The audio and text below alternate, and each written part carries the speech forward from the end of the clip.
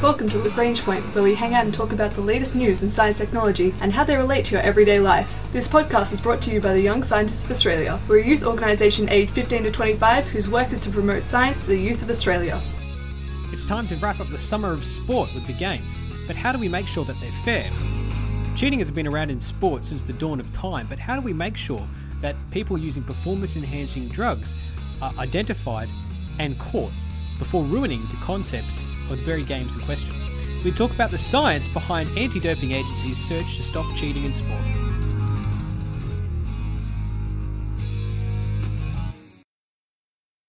The spectacle of athletes from across the world, from very different countries, ways of life, backgrounds, all gathering together to compete for pride and glory at the games is something that draws millions and millions, actually some could argue billions of viewers from across the world, all watching in one. And the success through medals or just incredible performances that may or may not lead to a win will inspire generations to come. But that very legacy can be called into question when the validity of those results are doubted. Now, there's been a lot of scandal going into this season of festivities and sporting events about the use of doping. And scandals about doping have racked sporting events from everything from the Ultimate Fighting Championship, tennis, cycling, through to athletics and a number of other sports. And it's called into question the very basis on which a lot of these sports are based around. And that is, are we seeing actual real human behavior? Or are some of those victories due to performance-enhancing drugs? So just what is being done to keep a lid on those performance-enhancing drugs and make sure that what we see at things such as the games are simply fair contests between rivals and not one where someone has a little bit of an edge. So this week, we're going to be looking at the science behind anti-doping and how you actually pick up the various different mechanisms of performance enhancement, and what exactly that means for the sport you watch, the athletes involved, and the scientists working hard to make sure that the sport stays fair for all.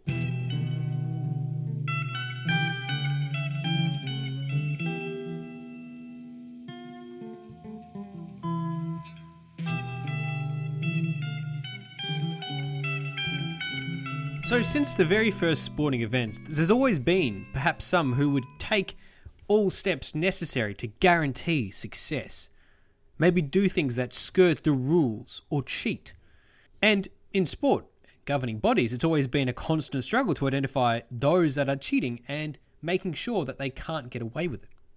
Since 1999, the World Anti-Doping Agency, or WADA, has been keeping an eye on sport to make sure that it stays fair and true.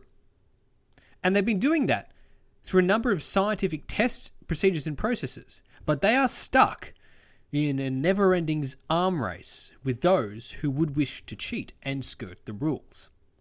Now, WADA, though it's funded by the International Olympic Committee, does actually have funding from governments as well as a variety of other sports and federations who all use the resources of WADA, their testing policies and their code to make sure that their sport is clean.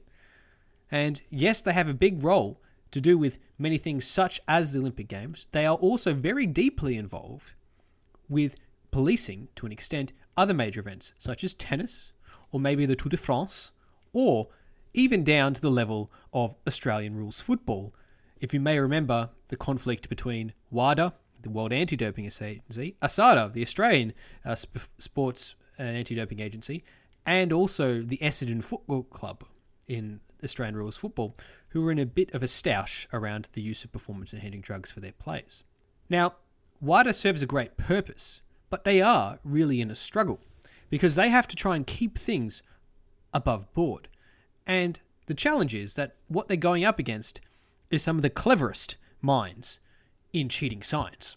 So what WADA does, to set out the scene for you, is they maintain a list. And this list effectively lists all the prohibitive substances.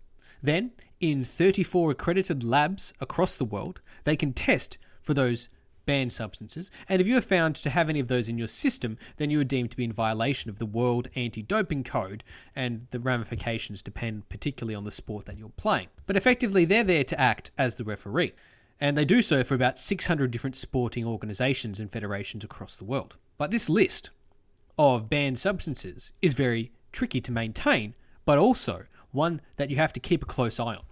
As Maria Sharapova, a tennis player from Russia, found out just this year, when she was banned basically for 2 years by the International Tennis Federation, which at her age means effectively a life ban, for taking a drug for performance-enhancing regions. And she'd been taking it for 10 or so years, but it only made its way onto the banned list at the start of this year. It is the responsibility of all athletes to make sure that they're not taking any substances that are on the banned list. Otherwise, they will obviously face the ban, even if it's been something that you've been doing for a very long time. And if you look at the drug in question, meldonium, in the case of Sharapova, it's been known to actually have a significant boost in the recovery rate of people who take this drug, especially from aerobic exercise. And look, that's not great, but it's actually not designed for that purpose at all.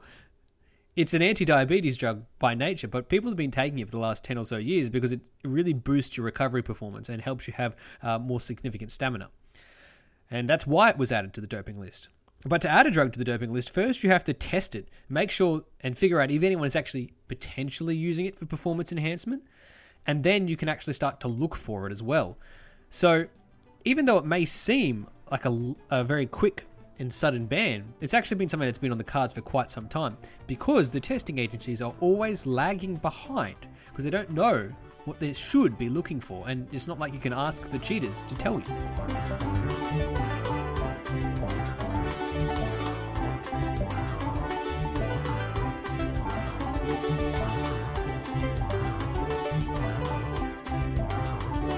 So going back to the 1980s or so, when we started to actually test for growth hormones and steroid use, mostly that was done through urine test, which means getting a urine sample from the athlete just after they've performed. That's a bit of a challenge because athletes were then taking all kinds of fluids to basically flush out the system, to hide the traces, to mask it, and to mean that effectively the performance-enhancing drugs were hidden. And that was relatively straightforward. Then the test started getting a bit more sophisticated and advanced. So people would then take urine and basically substitute a clean sample of urine with the one that's actually doped. For example, women would insert condoms filled with someone else's urine inside them and use that. Others would inject clean urine into their bladders using catheters. And more miraculously and weirdly, a prosthetic penis was used by several people, including a former NFL player, Ontario Smith, who was caught with a prosthetic penis that could urinate and stored sample of urine, clean urine, to avoid a test. And even Mike Tyson, the boxer, admitted to having used such a device called a Whizzinator to do that, to get around the rules. So urine testing is just one way that we started with. But now we're going on to a whole bunch of other measures as well, including both urine and blood and a number of other samples. And one of the reasons we moved away from urine as a sample test, because sometimes as a 2009 Bloomberg investigation reported, that athletes were taking EPO, which is basically a naturally occurring protein that increases the red blood cells in your body, and it really effectively super boosts your performance. So EPO is a common performance-enhancing drug. And the way you hide EPO, or used to, was that you get a drug involved, a chemical involved that would break down the enzymes that are inside EPO and thus hide it, make it harder to detect. And there's basically something called protease, which is found in some soaps that would do that. So athletes would actually cover their hands in soap and then urinate over their hands covered in this soap, which would then break down the EPO in their urine sample and give them a clean sample. And that just goes to show you the level at which that chemistry and science is trying to keep up with actually the ingenuity of performance-enhancing drug users. And after that, that's not even touching on the whole range of areas of blood doping, which basically it's the process of increasing the amount of oxygen in the bloodstream to really boost and enhance athletic performance. And this has also a decades-long history in athletics, but also cycling. Most notably, Lance Armstrong was the highest profile user who's been caught of performance-enhancing blood doping. But from his and other key people involved's statements, we found out that that was a widespread process with people basically having full blood transfusions in trucks to get around the testing that was done to them to dodge the anti-doping agencies.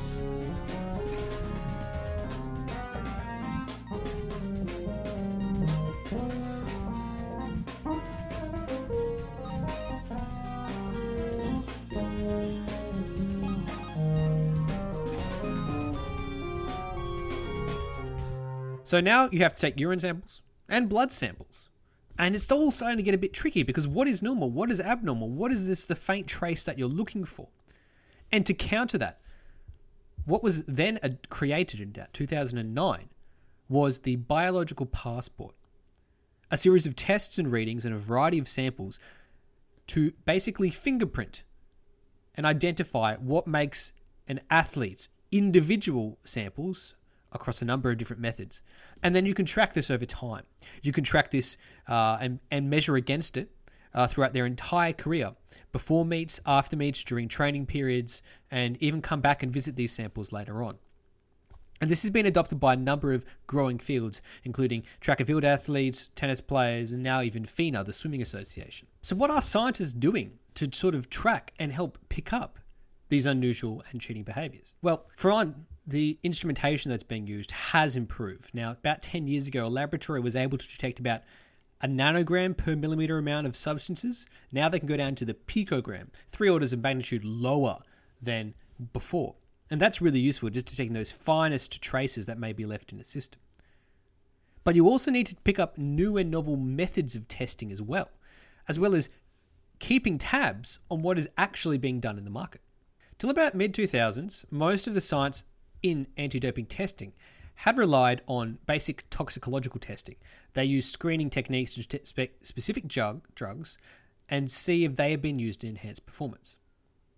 The problem was that a lot of drugs were sneaking under the radar of this testing regime, things like EPO, which they were capable of boosting performance in endurance sports several weeks after the actual administration, even though the drug itself only remained for 48 hours. Which, if you think about it the traditional way of testing, that completely changes the methodology. So how do you pick that up? Well, that's where they started looking for, not in just the drug itself, but any changes or things that may have caused in the fingerprint, the signature of the samples in the blood and other areas, to try and identify, okay, we can't see that they've actually taken, say, EPO, but we can see the trace, the impact that EPO has left behind. And that's where the athlete biological passport sort of comes into play. They have something to test against to sort of take them to baseline. So what they are actually looking for is the changes induced in the body rather than the actual drug itself. And for example, in London 2012 Olympics was the first time they actually started tracing growth hormone biomarkers and monitoring those performance as well. And they looked at 2 specific biomarkers, the IGF and P3MP biomarkers, which are part of basically the body's response and hormone response. And they traced them to see if there was any impact. Some researchers now are looking towards certain metabolites, things that are produced by types of banned drugs. And this might help. For example, stenazole, which is a long-term metabolite, which is found when you use steroids. It means that you can look and identify steroids long after they've been used, from hours before and after to weeks.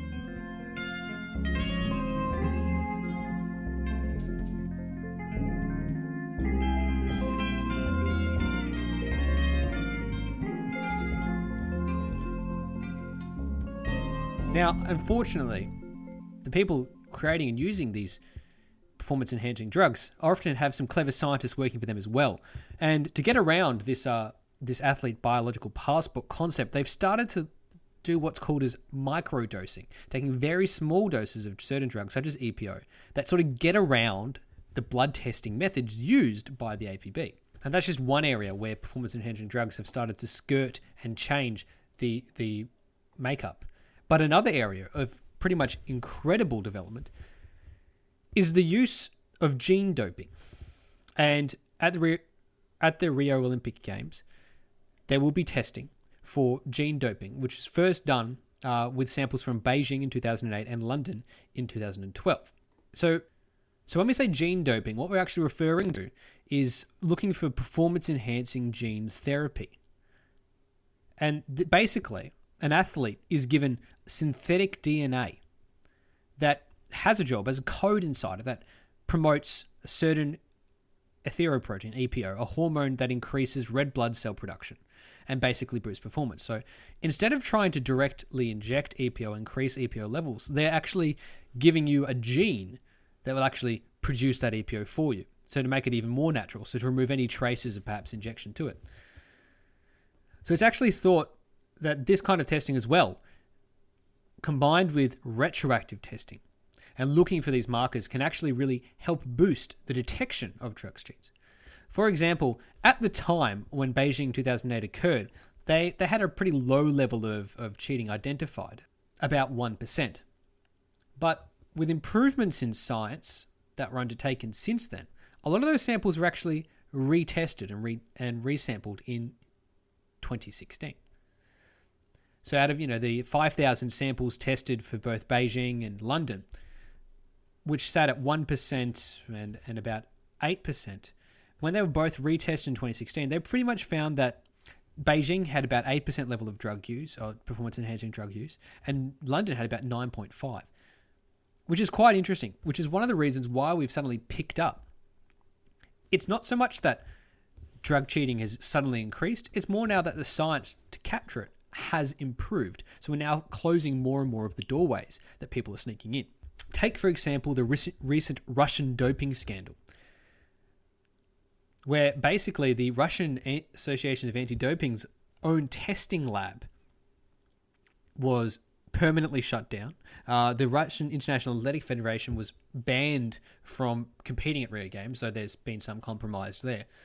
And pretty much we've heard from officials inside these institutes that there was a systematic operation to cover up the positive drug testing from the 2014 Sochi Games.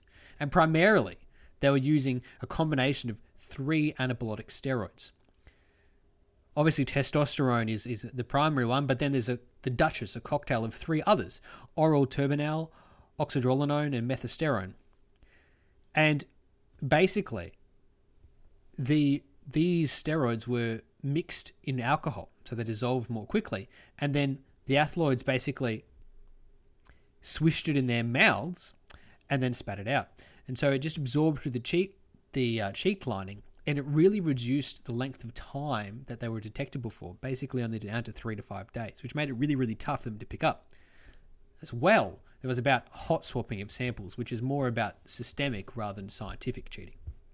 So will the Olympic Games ever be clean? Well, they'll be as clean as any other sport is, and it really depends on the science at its core to help monitor, track, and keep monitoring and retesting from now and into the future through things such as the biological passport to help pick up any new and subtle methods. And when we become aware of a new method, such as gene doping, we can go back and test the results to see that if there were any changes that need to be made. And in the end, cheaters never prosper, because even if you cheated at the time, chances are the test will catch up. And when the testing mechanisms catch up, they can test back against your old samples, fingerprinted against your biological sample, and the medal results, for example, will be overturned. So the winners, the true and rightful winners, will win out in the end. Until then, it's a never-ending battle between the scientific forces of fairness and those who are willing to skirt the law. And they're locked in a never-ending arms race.